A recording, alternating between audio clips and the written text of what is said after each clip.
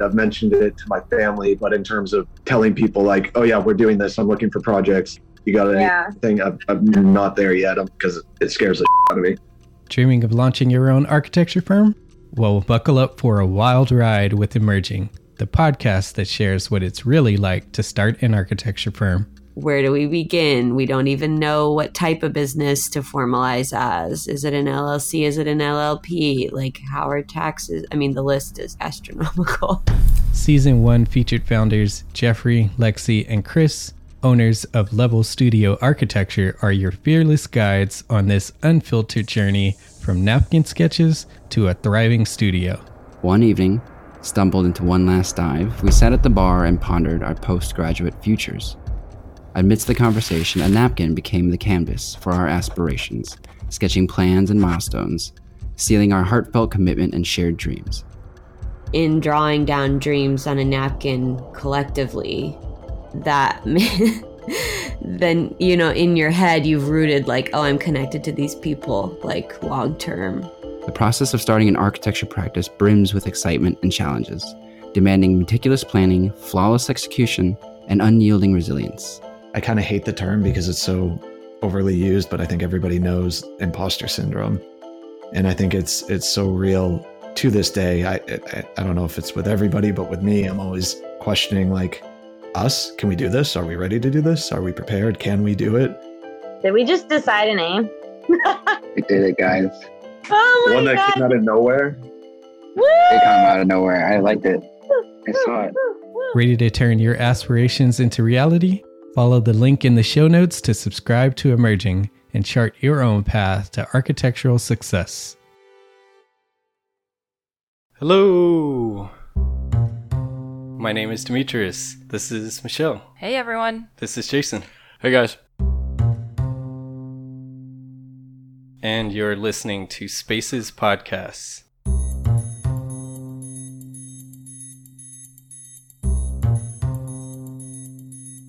Welcome to Spaces. For our returning listeners, thank you for coming back. Today we're discussing the multifamily and affordable housing. But before we get into that, I want to catch up, go around the room. Michelle, how have your last couple weeks been?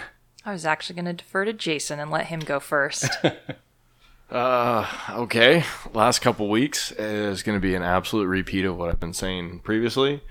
It's rather busy. It's rather fast paced. This is really the meat of the fourth quarter that I deal with in the year for about 4 weeks. That is just bananas. Yeah, it's just screaming. It's basically firefighting every single day with some other type of problem that's going on, usually relating to schedule and shifting things around or different job site conditions that are creating some type of problem that are holding us up schedule-wise. Yeah. And it's usually about the middle of October through the middle of November, and then it kind of relaxes a little bit. Okay. But yeah, so that's in full swing right now. Oh, yeah. Michelle? So it's really fascinating just how fast the weeks are going by, and I deferred to Jason because I wanted to see if he was going to take it industry or talk about kids and hockey and all those good things. No, those are all the same still too. I mean, we've managed to pull you away from, is it soccer practice that typically goes on Monday nights? Yeah, soccer practices tonight. I had a meeting out in Aliso that was going to be kind of later. So Grandpa, my dad, is pulling duty to take. So usually my son gets dropped off by my dad, and then I get from Aliso over there to coach at 6. But this meeting was going to go a bit longer, so I was just like, forget it. I'm not going to even run with that. So I get kind of a night off and get to hang out with you guys in person, which is great. Nice. Yeah. Well, for our listeners, it's exciting because for the first time, I think in a long time, we've actually all been in the same room, which is great. Yeah. Demetrius does probably a very good job at hiding that, but it's nice that we're all sitting together. So yeah.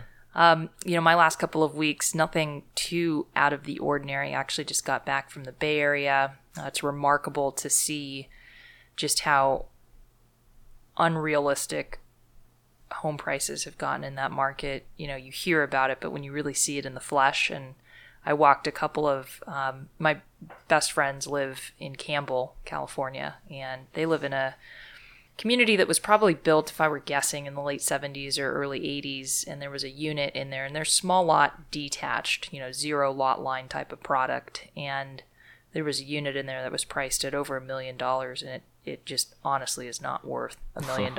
And so it's just, but what's fascinating is my friends have been watching that particular unit just to kind of see what's happening. And they actually said that they've reduced the price $50,000, and even now it's still not moving. The previous homeowner is out of the home. It's staged, so when we walked in, it was just an open house but staged furniture, and so just interesting to see what's going to happen here over the next several months. Wow. For me, following our late technology theme of the last few episodes, on the work side, technology has bit me in the butt. Really? So I have a project right now where the client has someone that's supposedly, in air quotes, managing the project. And as I've been trying to follow these emails and coordinating with this group that's supposedly managing the project, I've deciphered that, and it's interesting. So this company, from what I gather, they consult. They're just a consulting operation. They consult all the work, I believe, locally here in the States, and then they outsource the project management to like the Philippines, which usually it's in reverse. It's kind of weird. Yeah. And when I figured that out, I was like, this is going to come up and bite me in the butt later. And of course, just this past week. Or it could be a trip to the Philippines. Yeah. I would look at it that way. I don't think the client knows that they're set up that way. I've just been kind of figuring it out as I track the emails. But yeah, so that's been a pain trying to deal with that. And then on the other front, just on the personal side, I went to this place recently. I don't know if you guys have been to it in downtown LA, called 2-Bit Circus. No. So it's like a futuristic Dave & Buster's. And when you walk in, they have a round bar.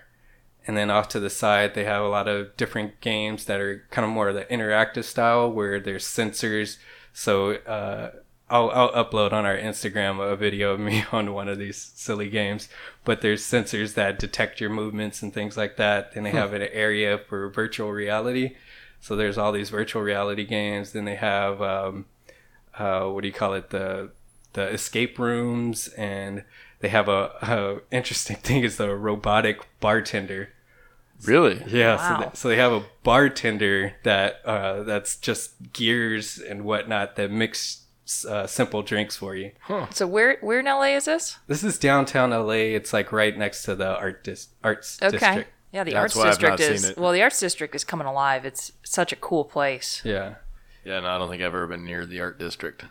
I think it's been there for a long time, but it hasn't become, quote unquote, the arts district until recent history. Yeah. So Lots of breweries, lots of very hip and trendy restaurants and foods, eateries and that sort of thing. Great restaurants. Eatery sounds good. yeah. So we'll get into the topic today. Again, we're talking about multifamily and affordable housing. And just as a quick lesson to the listeners, there's different types of multifamily housing. There's duplexes, there's triplexes, quadplexes, semi-detached units, townhomes, apartments, mixed use, and then apartment communities, just to name a few of the configurations. So I'm sure there's some other stuff that I'm probably missing, but we brought in a guest today to help us with this conversation. He's a principal and sits on the board of directors of KTGY Architecture and Planning. As part of the new generation of leadership at KTGY, he is instrumental to the expansion and increased design profile of the firm. He specializes in urban infill residential and mixed-use developments with work across the United States and internationally. In addition, he has a substantial portfolio of campus housing and specialty projects, including affordable developments and recreation facilities. As a member of the board of directors, he is responsible for setting the big picture strategic vision for the firm, increasing the firm's profile and ensuring work at the highest levels. He was named Building Design and Construction Magazine's list of the industry's top 40 under 40 and has designed numerous award-winning projects from coast to coast. One more paragraph. Dude.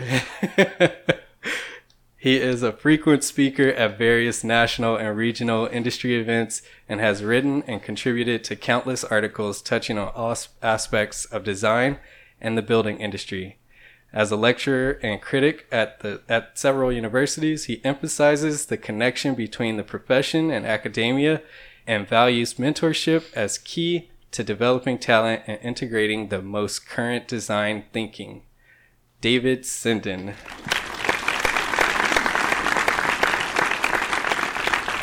I think I should leave now while I'm on top. That sounds really good, man. Yeah, that's very nice. Very nice introduction. Thanks for joining us, David. Happy to be here. Thanks for having me, guys. If there's anything I left out describing you that you want to mention. Oh gosh, that was way more than I would have said.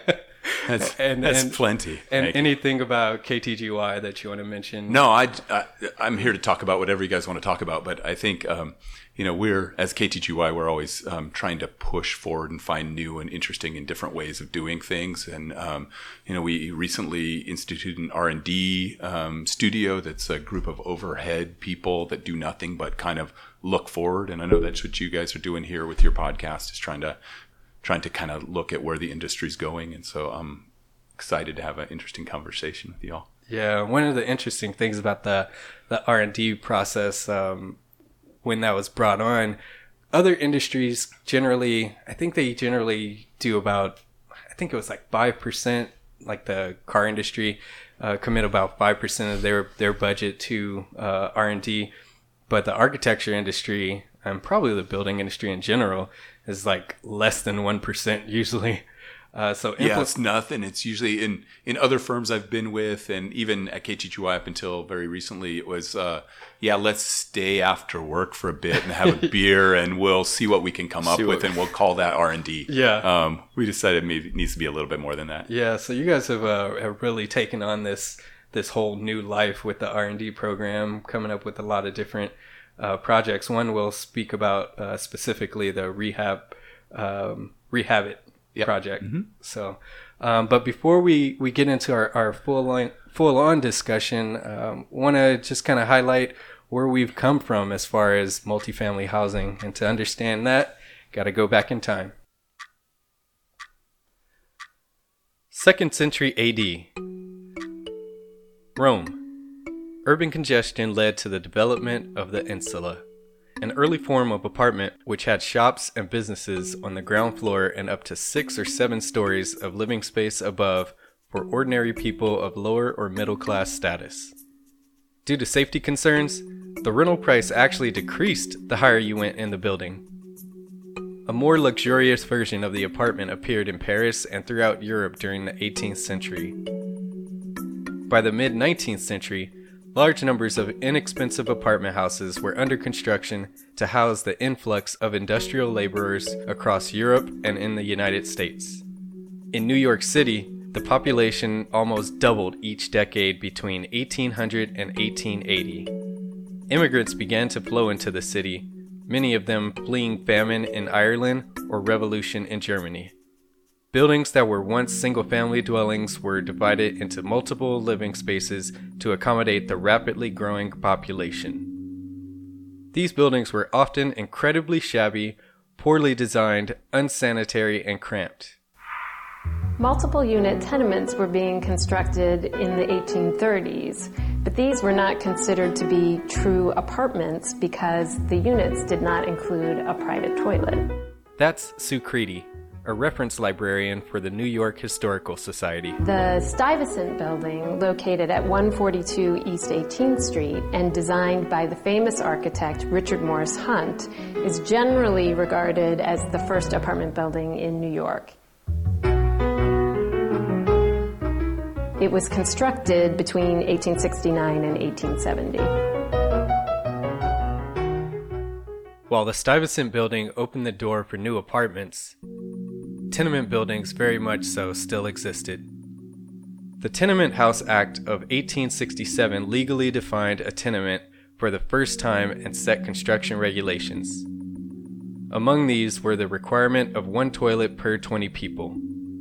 However, the existence of the legislation did not guarantee its enforcement, and conditions minimally improved. In 1890, Danish-born author and photographer Jacob Riis published his book, How the Other Half Lives. In it, he highlighted conditions such as the fact that 12 adults slept in a room that was 13 feet across, and that the infant death rate in tenements was as high as 1 in 10. The vivid photos that accompanied his descriptions stunned many in America and around the world and led to a renewed call for reform. By 1900, more than 80,000 tenements had been built in New York City alone. They housed a population of 2.3 million people, 2/3 of the city's total population of around 3.4 million. In 1901, city officials passed the Tenement House Law, which outlawed the construction of new tenements on 25-foot lots and mandated improved sanitary conditions, fire escapes, and access to light. Under this new law, pre-existing tenement structures were updated, and more than 200,000 new apartments were built over the next 15 years. Modern large apartment buildings emerged in the early 20th century with the incorporation of elevators, central heating, and other conveniences that could be shared in common by a building's tenants. Apartment living took a dip in the 1930s when President Franklin Roosevelt's New Deal attracted many middle-class apartment dwellers into new single-family homes. The flight to the suburbs depleted vibrant populations in the city and eventually the conditions. After the 1950s, there was a resurgence in urbanization, and apartments for the well-to-do began to offer other amenities. But as we see of late, rising land values have complicated the development process, as Diana Olick of CNBC reports. Hey, and so if you want or can afford a swanky luxury apartment like this one, fantastic, because there are lots and lots of them and landlords are giving away concessions. But that is not the case in the rest of the rental market, where more affordable apartments are desperately needed and rents are still rising, driving inflation. Multifamily construction is now at a 40-year high. Completions last year jumped 46% from 2016, more than doubling the long-term average, that according to RealPage. The trouble is, 80% of that is luxury. Why? Because of the high costs of land, labor, and materials. Construction costs up 1% per month for the last 36 months. The U.S. population, currently 325.7 million citizens, is projected to surpass 398 million by 2050. In 2014, 54% of the world's population lived in urban areas, which is expected to increase to 66% by 2050. Real estate planners and home builders anticipate accommodating this growth with new multifamily dwellings in the once vibrant cities that suffered when large portions of their population moved to suburbs. But it's not just urban cores that will experience revivals. Even suburban areas will become more marketable because of self-driving cars and environmentally friendly mass transit systems. Societal changes, including sharing economy, robotics, Internet of Things devices, and automation, may make multifamily housing developments as desirable as single-dwelling homes were in mid-century America. However, rising land value will continue to make affordability a concern for the foreseeable future. Forward-thinking concepts of communal living, prefabricated housing, 3D printing, rezoning and redevelopment of underutilized land, and much more will provide exciting opportunities to creatively alleviate affordability issues and provide attractive solutions in the future. Well, I'm glad they named rezoning as one way to solve an affordability problem. Yeah. What's really interesting, I actually pulled up an article that was published yesterday in the Los Angeles Times paper, and the headline reads, "Experts say California needs to build a lot more housing," but the public disagrees. And so the devil is in the details. And this concept that the public disagrees that we need more housing, yet they all agree that we have an affordability issue. So perhaps we need to go back to basic economics, supply and demand. Yeah. I mean, everything can go back to basic economics, right? Supply and demand will tell you basically everything. Yeah, it seems like the public may be missing that concept, though. And really the issue, all of those things are true, and multifamily housing is one way to solve or address affordability. Yeah. And it's worked in many, many cases. but it really goes down or comes down to providing more housing. Yeah. You brought up an interesting point, dealing with the public. David, can you provide some insight? I'm sure you had to kind of go to the city council to discuss a project. As little as I can. But yeah, for that reason exactly is nobody seems to be able to put the two things together. The same people that are arguing that that they don't want something built next to them are the same people that are arguing that their kids can't afford to live in the same city as they do. Yeah. And they can't seem to square that. But I can sort of see it. If you worked your whole life to save up, to buy a house, you got your little piece of paradise and you loved it, and it was all you could do to make the payments, and you sacrificed and you skimped and you saved, and then you lived there for 20 years, 30 years, and then somebody came and said, next door to you, I'm going to build a 4 or 5 story building, and it's going to be in your backyard, and we have to do this for the good of the country. Yeah. I might have a problem with it too. So I mean, it really depends on your perspective, but I do see more and more at planning commission meetings, city council meetings, people that just simply want to pull up the drawbridge and I got my piece of paradise. It's up to you to figure out how to get yours and stay away from me. Yeah. It's really tough to think that you can have a civilized society like that. Yeah. And which means that you run into all these other societal problems that we have when you can't, and it's not just about buying a house. It's about affording rent. It's a lot of things that sort of trickle down when you don't let people build more. Yeah. So. I'm going through that right now. Actually, the timing of this episode is just perfect. Well, maybe we can do a little therapy for you. Yeah. My rent just got notified. My rent's increasing, probably about 6%. So.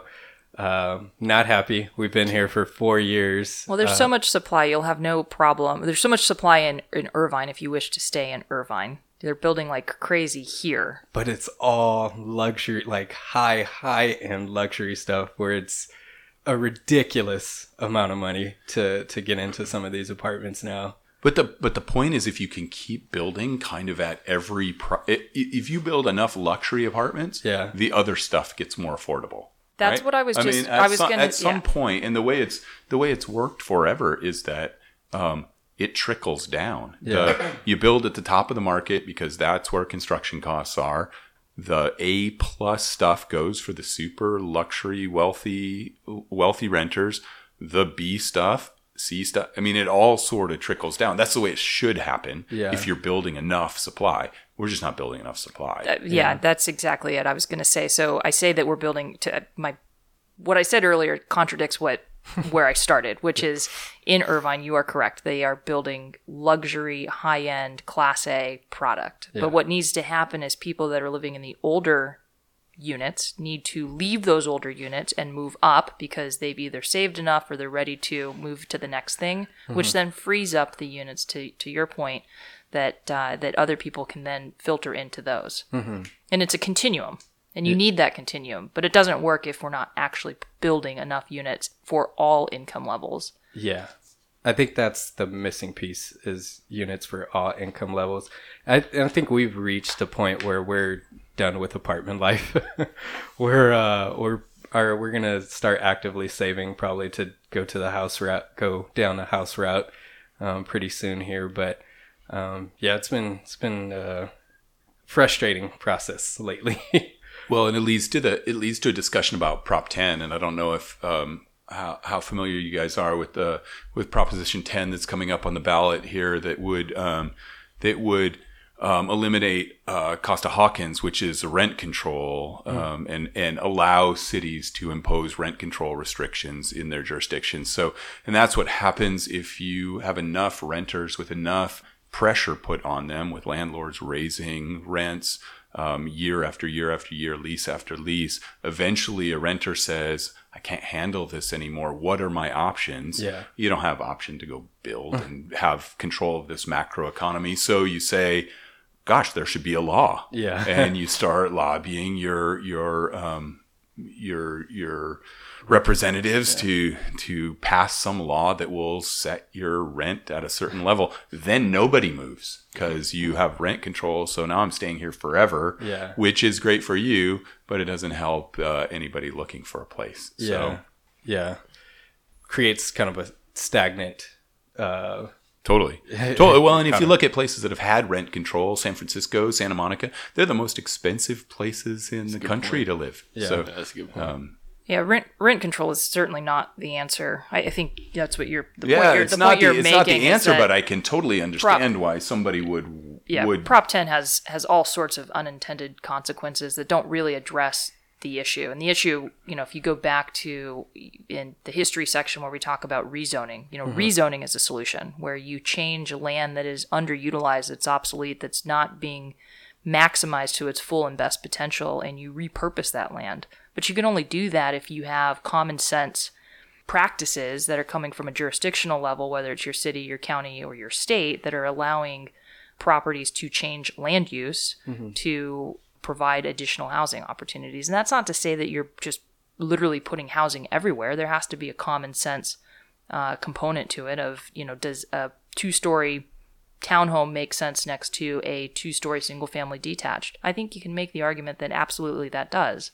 Does a 5-story podium building make sense to a single story neighborhood? Absolutely not. You can make that argument as well. Yeah. But we need to start thinking about how we repurpose properties that really are not being used as a way to facilitate additional growth and development and home building to help address the housing shortage issue, which then helps address the housing affordability issue.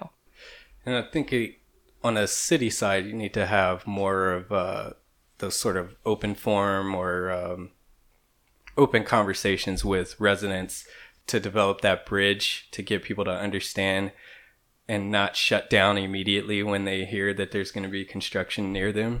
Because I think a lot of people quickly just, once they hear that there's construction, they immediately just go blind and it's like, I don't want to talk about anything. Right. Yeah, I don't think it's just about construction, though. I think people just don't like change. Yeah. So if you tell them change and uncertainty. Yeah. You tell them you're going to build a money factory next to them, and they can have free samples, and they'll still not want it built. I think it.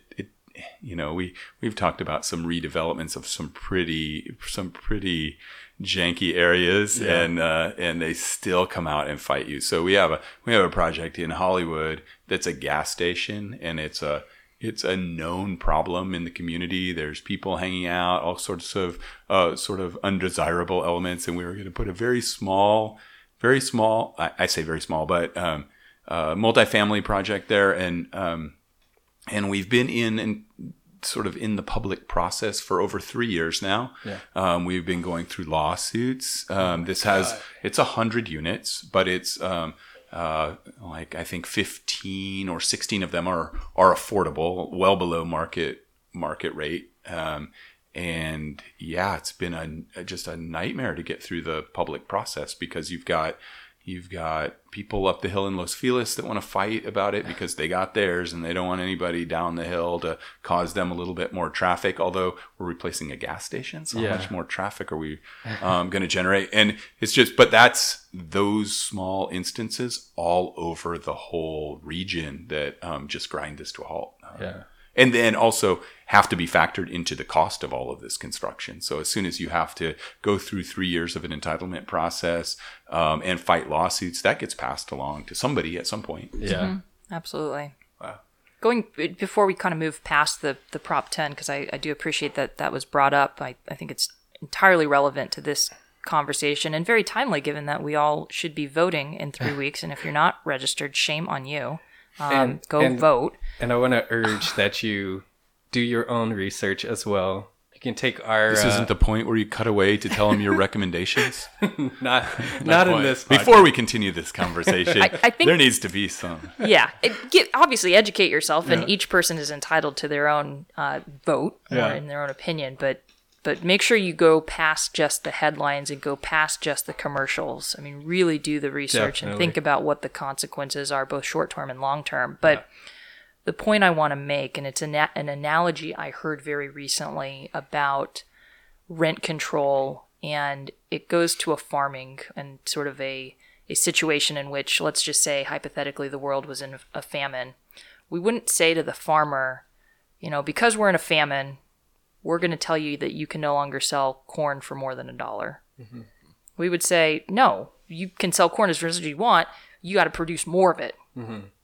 Right? So it's just kind of this concept of, why do we tax or slow down the process of producing homes? Mm-hmm. We wouldn't do that if we were all starving to death. We'd want to incentivize as best as we could every farmer or food producer to produce as quickly as they possibly could. Yeah. But then you'd have the guy that was having a problem because you plowed under his front lawn to seed corn. Yeah, there's always something. So historically, multifamily housing has been sort of the solution to an affordable option for housing. And one of the projects that I mentioned earlier that you guys have done is sort of on the extreme solution side of that, right? The Rehab It project. Yeah. Addressing homelessness as that solution. Can you talk a little bit about? Absolutely. We're always looking at different ideas about housing, but there's been so much. I mean, it's so homelessness is so in your face now, and it's such a problem that we thought we would be kind of remiss about how much of our living is based on providing housing if we didn't give something back. And so we started looking from an R&D standpoint, just what could we do that was a little different than everybody else? If you Google architect solution homeless, there's a million entries. There's people hanging pods off of bridges and creating push carts that can origami into some sort of shelter. Yeah. There's all kinds of different things. So we're not at a lack of design solutions. But part of our studio has been looking at revitalizing shopping malls and that there's lots of opportunity in big boxes that are either obsolete or they're in a failing mall or something. And we thought, how could you repurpose those in a way that could maybe be a catalyst to helping this situation of homelessness? And but as we were researching, we went and met with the folks that run the Long Beach Rescue Mission and talked to them. That led to us doing a pro bono project for the Long Beach Rescue Mission, which we may be able to talk about in a minute. But we got a lot of insight just into the people that they help that are experiencing homelessness, and how it's not so much about just providing a bed. It's about providing a curriculum to move through and a process to change your life. And these are chronically homeless that we're talking about. Yeah. We're not talking about because your rent got raised 6% and you're going to have to go live with mom and dad for a little bit until you can figure it out. That's homelessness too, and that's a problem. But we're really talking about people with, for the most part, addiction or mental health issues that really need some societal help. And so, and that's kind of where the name Rehab It came from. So the idea is that you could take one of the big box and you could break it into pieces and have a curriculum where you come in through the front door. And we do a lot of seniors housing that's 55 plus, and we have something we call CCRC, which is a continuing care community, where you come in and you're fairly independent and you can function for yourself, but by staying in the same community, as you age, you can get a greater level of care. And we sort of looked at this in the opposite. You come in needing help, and throughout your stay there, you come out the other side as a fully developed and functioning person that's gotten to rehab it. Yeah. And so that's really what it's about. So you'd come in and you'd meet with counselors. You'd have a way to you'd stay in a group setting where there's maybe 20 person in a pod dorm, and then as you progress through, you get a greater and greater sense of privacy. greater and greater sense of responsibility in running the place. So maybe there's an organic garden there that you tend. There's shops and such associated because it's by a mall that you could then start to work in and develop some responsibility with some oversight. And we think you could do that on a pretty big scale. Yeah. And so that's kind of where it came from. And we're, in the R&D world, we're not thinking of it that this is anybody would go out and build this exactly like we've envisioned it. It's more sort of the car at the auto show where it won't come to market exactly like this, but here's an idea. Let's get around the table. Let's get around the table and move it forward. And I get so tired of, and it's with good intentions, but I get so tired of seeing in the newspaper all these people with gold shovels breaking ground on 15 beds of homeless housing here, and there's another 10 over there, and it's just a drop in the ocean of what's needed. And so you just need to start thinking about it in a much bigger way. And I think in California we get stuck between this people's rights and who am I to tell people how to live. If they want to be on the street, I can't tell them not to be on the street. But we wouldn't let dogs live like that. If there was a dog sleeping on the street, we would go and we would pick them up and we would give them a meal and a warm place to sleep. Good point. Yeah. And we let people lay on the street. And I think it's just kind of heart-wrenching to think that you have to step over people to get where you need to go. It's and we can do better than that. And so that's the Rehabit thing is just one little piece of us trying to help do better than that. Yeah.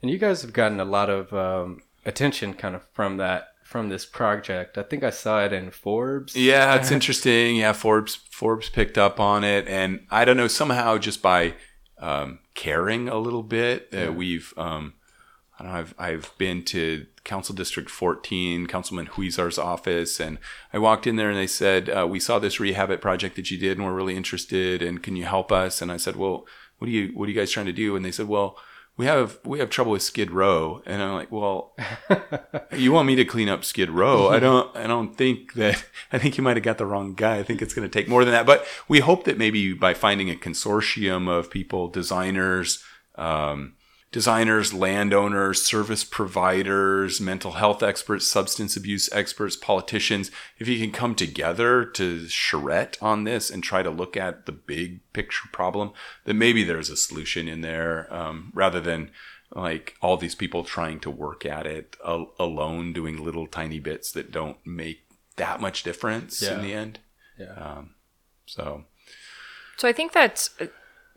The good news is I think there is some light that is beginning to shine through, and part of that is with, at least here locally in Orange County, the passage of AB 448, I believe.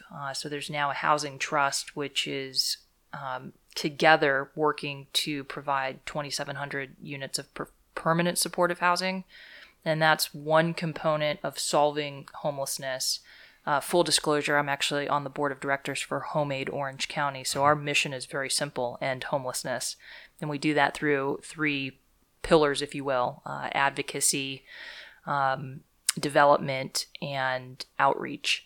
And so, I think it's great what the Rehabit project, there's a lot of ways you can go, and you're absolutely right. Getting a lot of people together to talk about the issue and brainstorm and charrette on not only how do you solve from a design standpoint, because that's one component of it, but really it's how do you fund it, and how, again, going back to our earlier conversation, getting the political will behind it and getting the public behind it, because you are spot on that there are a lot of people who don't have compassion or empathy or even the patience to try and understand a situation of another human being, and that really is the root of the problem right there. Well, and you can see that in Koreatown in LA. As soon as it was announced that they were going to build a shelter, the protests came out. I mean, everybody was very upset about homelessness in their neighborhood, but they don't want a shelter in their neighborhood. So they would rather, I think, just take a bus and collect everyone and drive them somewhere where they don't have to look at them. Didn't they do that in the 70s? And it's pretty terrible. But I think too, as long as we think of homelessness as simply a housing issue, I think we won't solve it. I mean, there's a substance abuse problem, there's a mental health problem, and those two things need to be addressed in a way bigger way than just providing beds. Because if you provide housing and you provide beds for people, but they can't take care of themselves and they can't take care of a place to sleep or live, that doesn't help anyone. So we have to figure that part out. Right. And there hasn't been nearly enough emphasis on that. Right. And you could go back to the 80s and look at federal funding that was abandoned, if you will, or abolished. I'm not quite sure what the right word is, that took away those types of services for people who need it. And we've sort of, as a society, have turned our backs on that. It's awful. Yeah. So I'm going to pull out so this is a fun discussion. Yeah, right? I want to pull out of the homelessness part, because we did a full episode. You can go back and listen to that episode if you like more detail on that, and talk a little more generally about multifamily housing.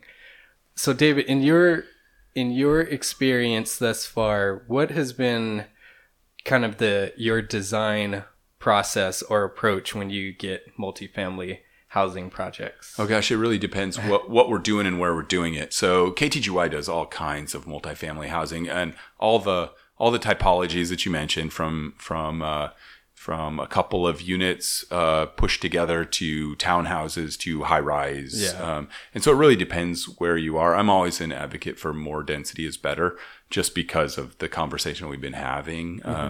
But I also, I just personally like buildings that affect a city. And so that's something that we think of all the time, is how are we not just affecting the end users that are going to live there, and that's important, but when you're doing a big development, you're affecting everybody that drives by that project every day. Yeah. And so you have a big responsibility to the community at large to do kind of the right thing for them. And so sometimes that's purely aesthetics. Yeah. And everybody can have an opinion on that. And so since we're doing it, we think ours is the best opinion on that. But so some of it's that, some of it's scale and massing and how things are sited. But I think first and foremost, when we're thinking about it, is how does it fit into a neighborhood? Yeah. And what does it do once it's been there? So on that point of kind of giving back to the community, I know of some of the ways that some of the projects have done so. Can you explain a couple elements that you've done? Well, and when I'm talking about giving back, sometimes we stand in front of planning commissions and city councils and you get held hostage a little bit about public benefits. Yeah. What are you going to give back to the community? And what they mean is that you're going to put some money towards a park, or you're going to repave a road, or there's going to be some fancy light post or something that are going to go in. And that's not really what I'm talking about. I'm talking about more how you engage the street, how you make a pedestrian-friendly connection from across a piece of a block that can be built on as people develop next to you. How you don't cast big shadows on public parks, or those sorts of things, I think, are trying to be kind of a good neighbor. Yeah. All trying to balance it with just project economics and all that needs to go together too. Yeah. So one of the projects that I was thinking of, I cannot remember the name of it specifically, but I believe there was a sort of a daycare on the corner. This might have been actually a R&D project. Well, we've got a lot of R&D projects, and if you're talking about daycare, so we have spent a lot of time with a project called the Urban Nest. And it was our thinking about how do families live in the city, because we've been designing for the last decade a bunch of projects that are for young professionals with no kids, either single or couples with dual income, working at a pretty high level, and we thought, well, what happens when these folks couple up and they want to have kids, and now they've grown to love this community that they live in. We've been pushing them downtown. It's this great place to be.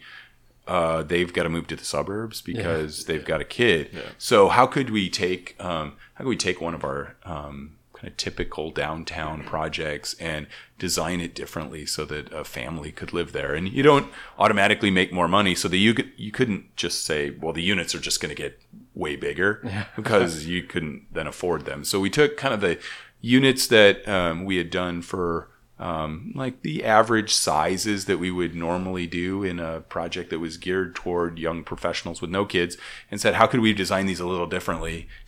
And we did things like built-in storage and drop zones for backpacks and place to park the stroller off of the corridor without bringing it into your unit, and sliding doors that open spaces up. So if you, at least to the point that you had a toddler, you could stay in these places. Once they get to school age, I don't know, we can't do anything about the school system in downtown locations, but maybe if you can create a critical mass of people there, maybe then there's the impetus for a charter school or something. And so we thought, and then it's about, how do the amenities change? Could you do a daycare as part of the amenities? Could you do arts and crafts rooms and a splash park instead of a swimming pool? Those kind of things. So, and that was just an R&D concept, thinking about, gosh, could we really have families? There's, big portions of the world where families grow up in the city, and you don't have to look too hard to find them. But for some reason, in most of this country, we think, if you have a kid, you need to be out of the city. You need to go to some suburb. So that was kind of where that was going. Yeah, you mentioned that. So the family component, that can be complexity. What are some other common issues that you tend to either have to resolve or are trying to resolve when you approach designing a multi-family? Well, there's a ton of, we've been talking about affordability, so that's key. And you mentioned, I think, also communal housing. And we've been doing a lot of communal housing studies where you're not just doing micro units. Micro units have been done a lot too. So that's one way to handle affordability, is just shrink the size of the unit. Are you guys on board with the micro unit for the millennials? No, I've seen it. I mean, it's kind of ridiculous to me. Like, I can't imagine living in something like that. Well, you got 2 kids. Yeah, well, but even when we were looking at the concept, I think we looked at that when we were doing tiny houses too. Yeah. If I remember correctly, I think we were looking at a micro unit at the time. Yeah. And, no, I take it back. I know what it is. A friend of ours in the industry, it's actually on the model home design, has another friend. I don't think it was in Texas, so I may be saying this wrong, but where they were looking at doing micro units. And it was like, I don't know if it was a podium build or what it was, but it was highly dense, obviously. And they came to me asking about cabinetry because they wanted to do a bunch of different things, so like almost like Murphy bed type stuff and those types of things. Yeah. And I just remember looking at this plan going, oh my gosh, I don't know how you just like don't feel claustrophobic living in there, But it was really intelligent on how it was laid out. Yeah. I thought it was really, really cool from that perspective, from a problem solving perspective and just an efficiency type matrix, but I can't place myself in there. Like, there's a lot more thought that goes into planning out a micro unit and built-in units and it has to efficiency be, because it's just you cannot waste any space whatsoever. Like, I always laugh because it was funny, like I said, that it was a model design firm that I was talking to, but I always laugh because we go through a model walk or like a frame thing, they don't know what to do, so what do? Put a tree, right? It's like, if you like these little weird niches that occur in housing, you know what I mean? It's like they don't know what to do with the space, so they like put a plant. Yeah. It's always like a plant. I don't know if you've ever seen that or ever noticed that, but you'll notice it now. Yeah. But I can only imagine how hard it was to deliver something like that can actually work and be efficient. Not that I'd want to be in it, but you have to have an appreciation for it because everything is so well thought out as far as exactly what you're going to do with this particular space and how you're going to get some usability out of it. And micro units are what, 3 or they're like 300 and below. Well, it really depends where you are. If you're in Texas, they'd probably think 500 square feet is a micro unit. I don't think it was Texas, but yeah, and so there's been that discussion, and it really has led us to what we called a macro unit, where it's one unit but put 11 bedrooms in it.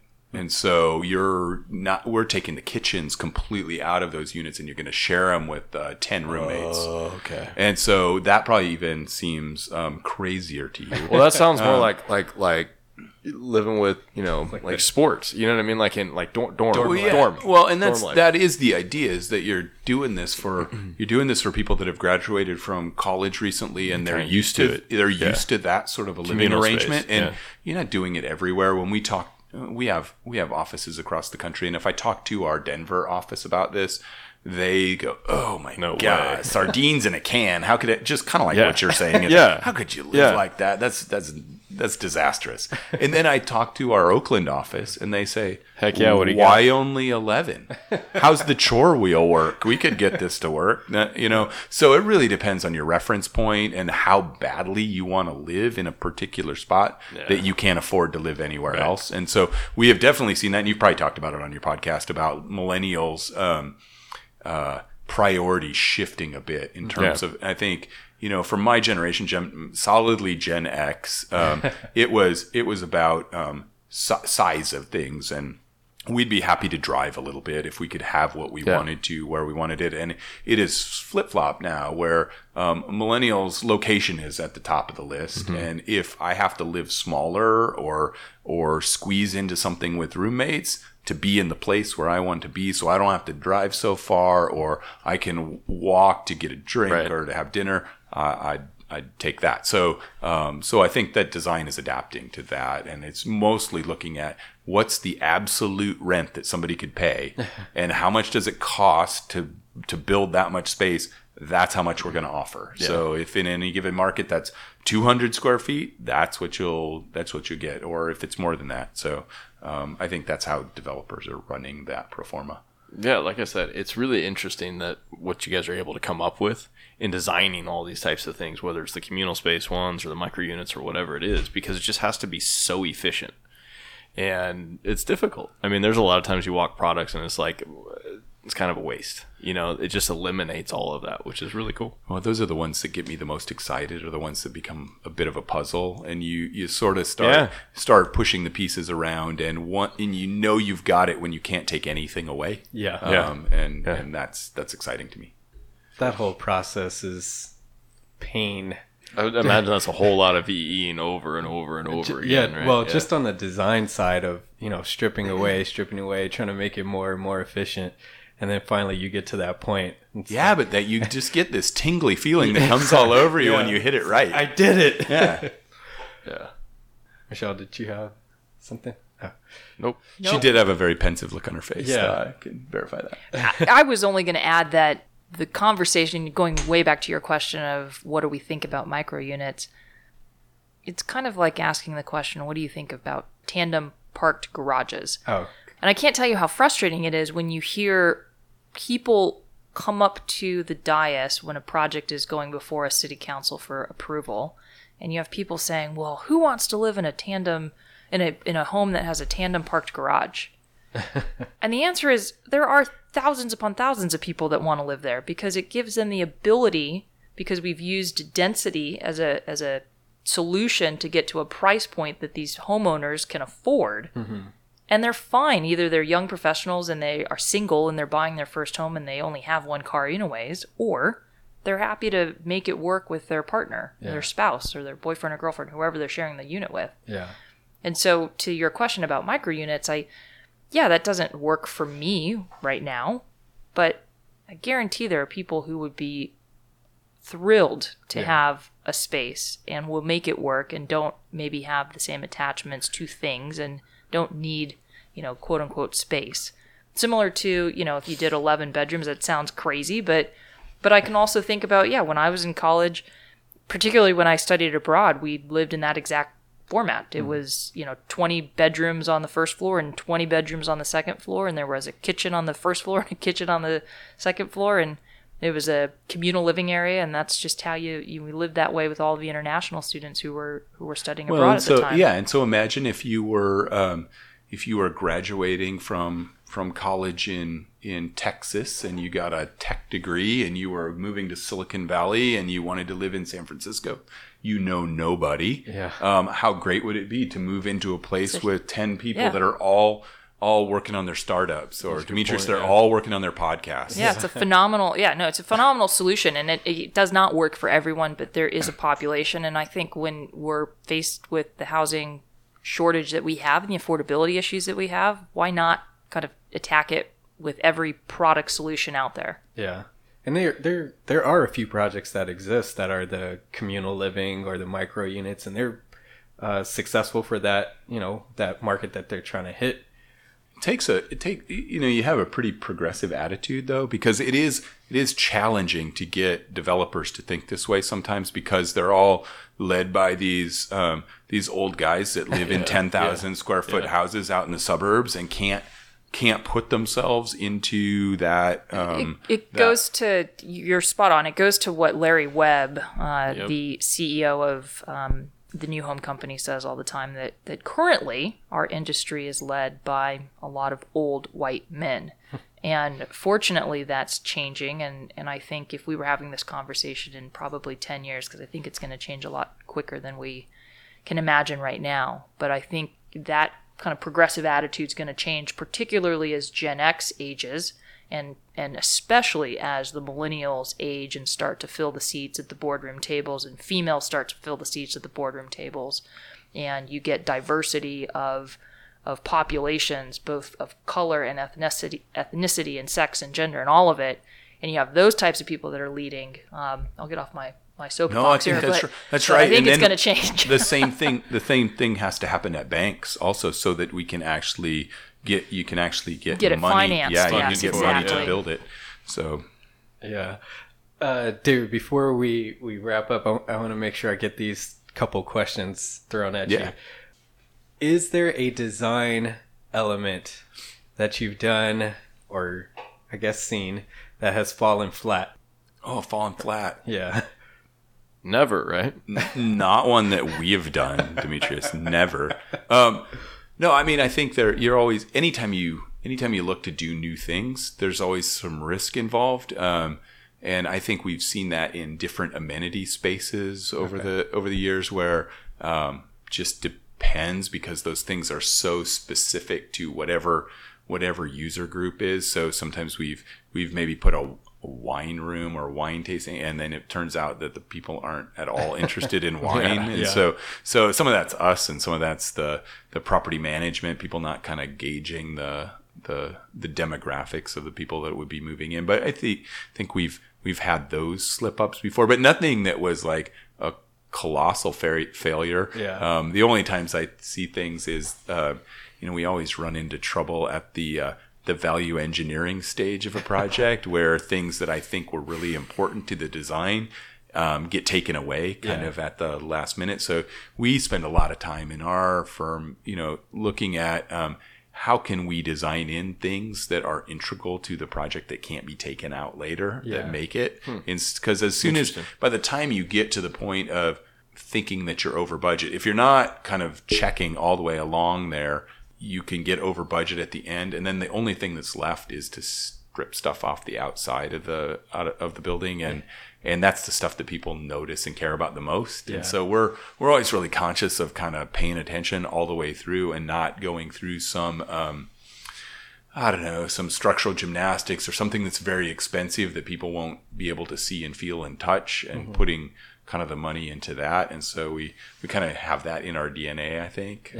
But that's not the question you asked me, but no, it's a good answer though. Good answer. And then this is sort of a bigger question. What would you suggest that designers and builders do today to improve multifamily housing going forward? Talk more to each other and understand each other more. I mean, I think we sometimes have clients, developers and builders that think of us as a commodity. And so let's just go get an architect. It doesn't matter. And so trying to understand it from that. And I think from our standpoint, we always try to understand the business. And so that we understand how, we're spending somebody else's dollars. And if we can understand each other's businesses a little bit more, I think the end result of the design is better. And sort of respecting each of the players in the process along is really important. So I think that's probably the thing that would be nice if we could get a little bit more of that going on. And it's funny you mentioned that. It just reminded me randomly of talking more and that kind of filtering all the way through the process of the design as well, and thinking to create spaces where residents talk more. Have all these issues lately of the apartment patties that block. I don't know if you guys saw that recent story where one of the residents blocked another resident from entering the apartment because she thought he was a no good person and trying to infiltrate their apartment. And then she followed him all the way to his apartment, just kind of berating him.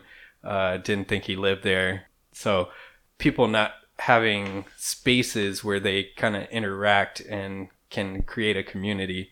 Well, as the units get smaller and smaller, you can't invite a friend over if there's nowhere for him to sit. So those communal spaces become more and more important. Yeah. I mean, if you look at it, it's almost like, even though it's just one building, right, that we're talking about primarily in the communal spaces, that's kind of the idea if you think about master plan. Yeah. Right. So you're really just taking the same idea where with single families and everything, because all they've been doing is shrinking things down yard wise and that type of deal. And then you've got communal spaces, the pool, the parks, or whatever it is. It's just on a bigger scale. Well, we've talked about a high rise as a vertical cul-de-sac many times. I mean, when you describe it the way you're describing it, that's what comes to mind. You know what I mean? It's like all we're doing and all that's been going on is you're continuing to shrink down the playing space. Yeah. You know what I mean? That you have in your house. I mean, it makes perfect sense. There's a project that we're working on that I was sharing with you guys earlier. I was talking about in a meeting that's not far from here. And I had sent you guys pictures, but right over here, they call it Central Park West, right? Which you actually designed. We're working on Hudson right now. And it's really very neat to see the whole project in, I'll call what its glory actually was supposed to be from 10 years ago or whenever that project was. It more than that? Gosh, it's been a while. And so it's really neat to see how it was all conceived and it's actually being done now, because you're walking the streets and everything. You're going, this is pretty cool. I mean, again, centrally located area, right, with your clubhouse and your pool and that type of stuff. And it's highly dense. I mean, especially with the buildings that are going, half the buildings. So there's one, that we're working on getting that thing closed with them.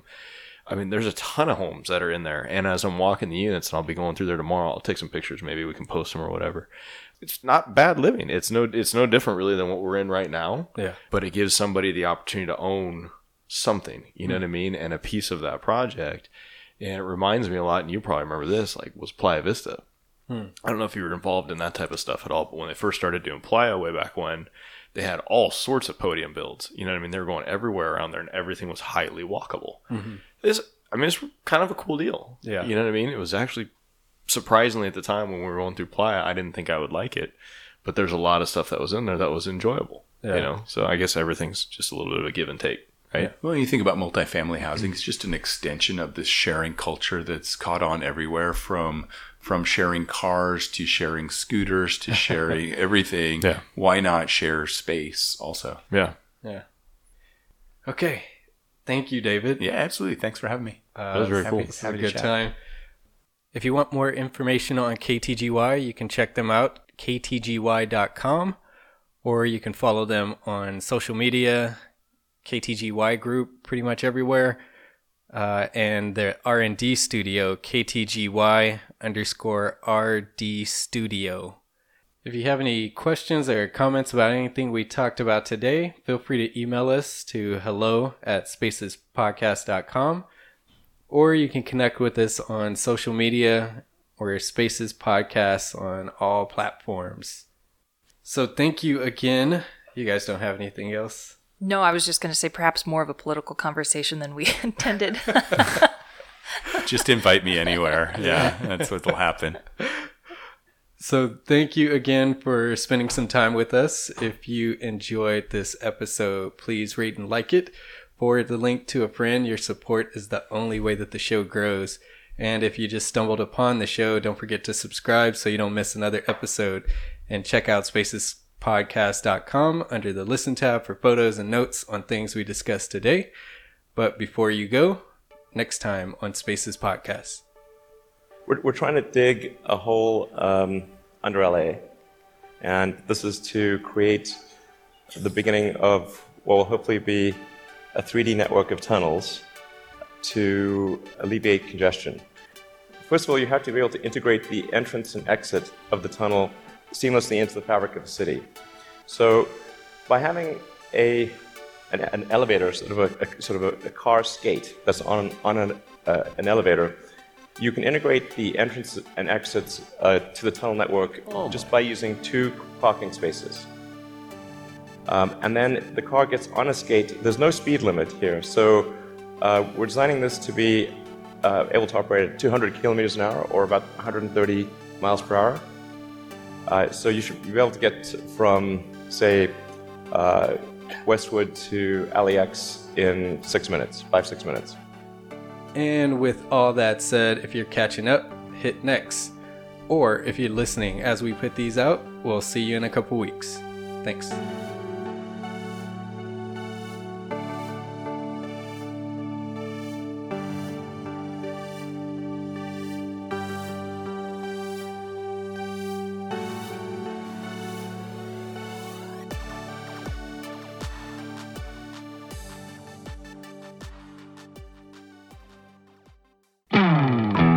Hey, architecture firm owners and emerging leaders. Get ready for unparalleled insight into the development of a world-class architecture firm and a worldwide organization driving the digital transformation of the design and construction industry.